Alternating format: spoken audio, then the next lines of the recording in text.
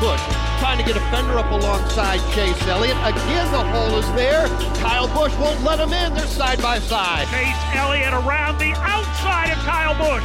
He takes over the number 2 spot. Kyle falls back into the clutches of Blaney. Chase Elliott is all over Brad Keselowski. Domination for Brad Keselowski. He comes off turn number 4. He will see the checkered flag, and he will win the STP 500. Hello and welcome again to another edition of Selling Speed, the podcast. I am Bob Quick from MRN. And in the June edition, we did another case study called Show Me the Money, Part 2, Case Study, RV Dealers. You know, if I owned an RV dealership, I would name it Boomer X RV. Baby boomers and Generation X make up the majority of owners of the estimated 40 million recreational vehicles on the road in the U.S. today.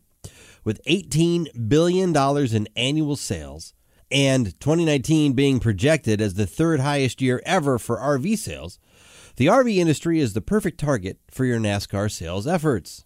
500,000 RV units will be shipped this year, and buyers are going to account for $8.4 billion in loans to buy them.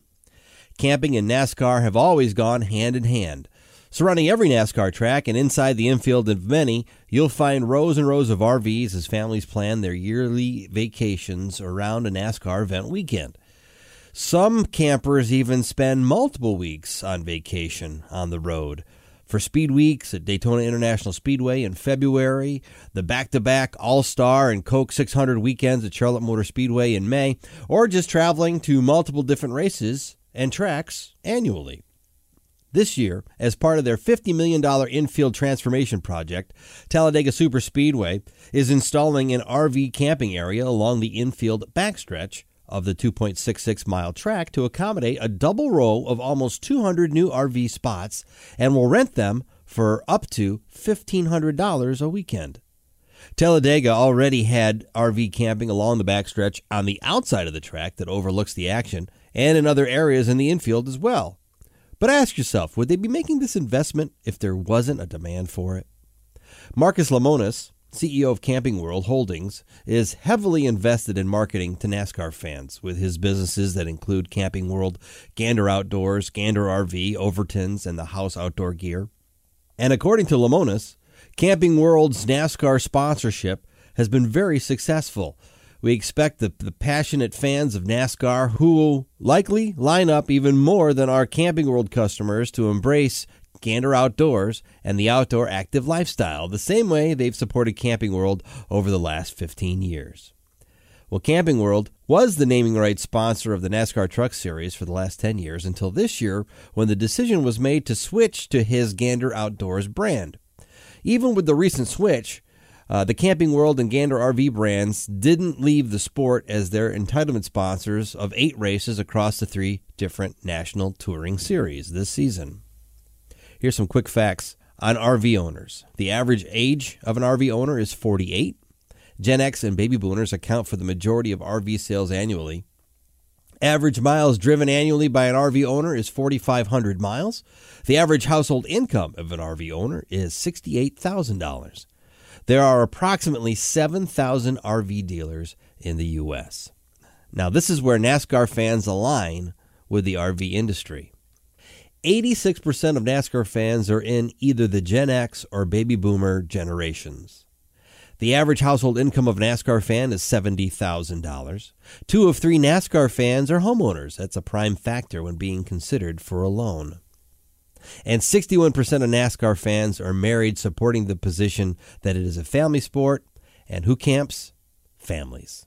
And when you add this information to your local market knowledge, you're sure to make a compelling case for one or more of the 7,000 RV dealers in the country to spend their advertising budget with you on your NASCAR programming. And by the way, I'm developing these case studies over time to look at different advertising categories where NASCAR outperforms the general public, where NASCAR fans outperform the general public in those categories. And if you're interested in reading the first Show Me the Money, Part 1, that was on financial advisors, and you can look back to the March 2019 issue of Selling Speed or Selling Speed the podcast to be able to find that and hear that or read that.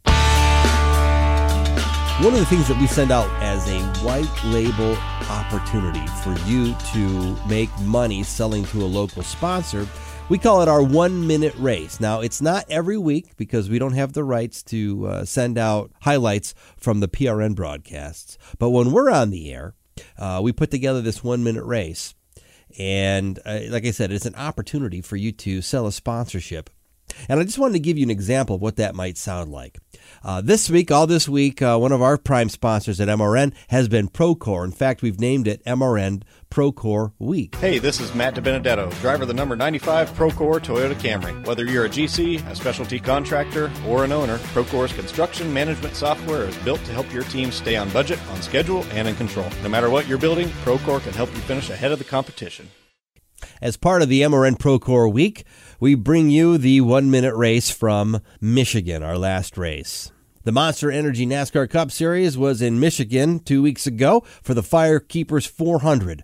Originally scheduled for Sunday, weather delayed the start of the race till Monday afternoon. And here's how it sounded on the Motor Racing Network. 27 hours behind schedule, but we are ready to go. The green flag is in the air, and we are underway in the Firekeepers Casino 400. Joey Logano has been out front throughout most of the event, but behind him, it has been anything but easy going. It is going to be 3 wide to the lead. To the outside goes Kevin Harvick. Logano in the middle. Elliott on the bottom. Kevin Harvick by a nose as they squeeze their way off turn 2. All sideways is Eric Jones. He gets turned. Boyer slams the outside wall at the exit of 2. Everybody scattering to avoid Clint Boyer. Trouble turn 2. Eric Jones spins. Jimmy Johnson dodges to the outside. Jones down into the infield grass. Ford versus Chevrolet at the front of the field. Logano at the front, off board. Kurt looking one last time. Diving down to the inside won't be enough. Logano across the line, winning for the 3rd time here at Michigan, the 23rd win of his career. Joey Logano started first and brought it home first for his 2nd win of the 2019 season. This weekend, the Monster Energy NASCAR Cup Series, the NASCAR Xfinity Series, and the NASCAR Gander Outdoors Truck Series heads to Chicagoland Speedway. You can catch all that action all weekend long from MRN. Brought to you by Procore. And that's just a quick example of what that might sound like on your radio station using one of our great clients during their week that they purchased Procore. And now my favorite part of the podcast every month, where we feature a team member. This week's member, Brian Yesowich. As Brian Yesowich jokes, he's a videographer and video editor for a radio network.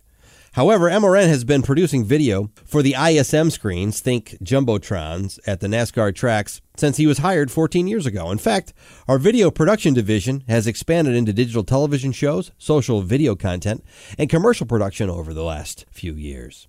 Brian was hired to work at a radio station straight out of Indiana University, where he graduated, and he has a background in local and regional television as well. In 1996, when he was working for MRN co-founder Ken Squire's television production company, World Sports Enterprises, covering NASCAR events, he got to know some of the folks that worked at MRN. He respected their professionalism and passion for the sport. When Nextel Vision, the precursor to the current ISM Vision, was started, he was approached by MRN to join their new video team. Today, his main focus is the Wing Nation television program that you can see Saturdays on MAV TV. The show follows the various winged sprint car racing series, and he will have produced his 200th episode sometime in September.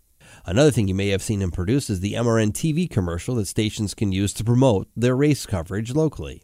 Brian lives in Charlotte, and when he's not working, he's likely traveling with his son Asher and daughter Nora, scanning the dial for the local MRN station to keep up with the action on the track.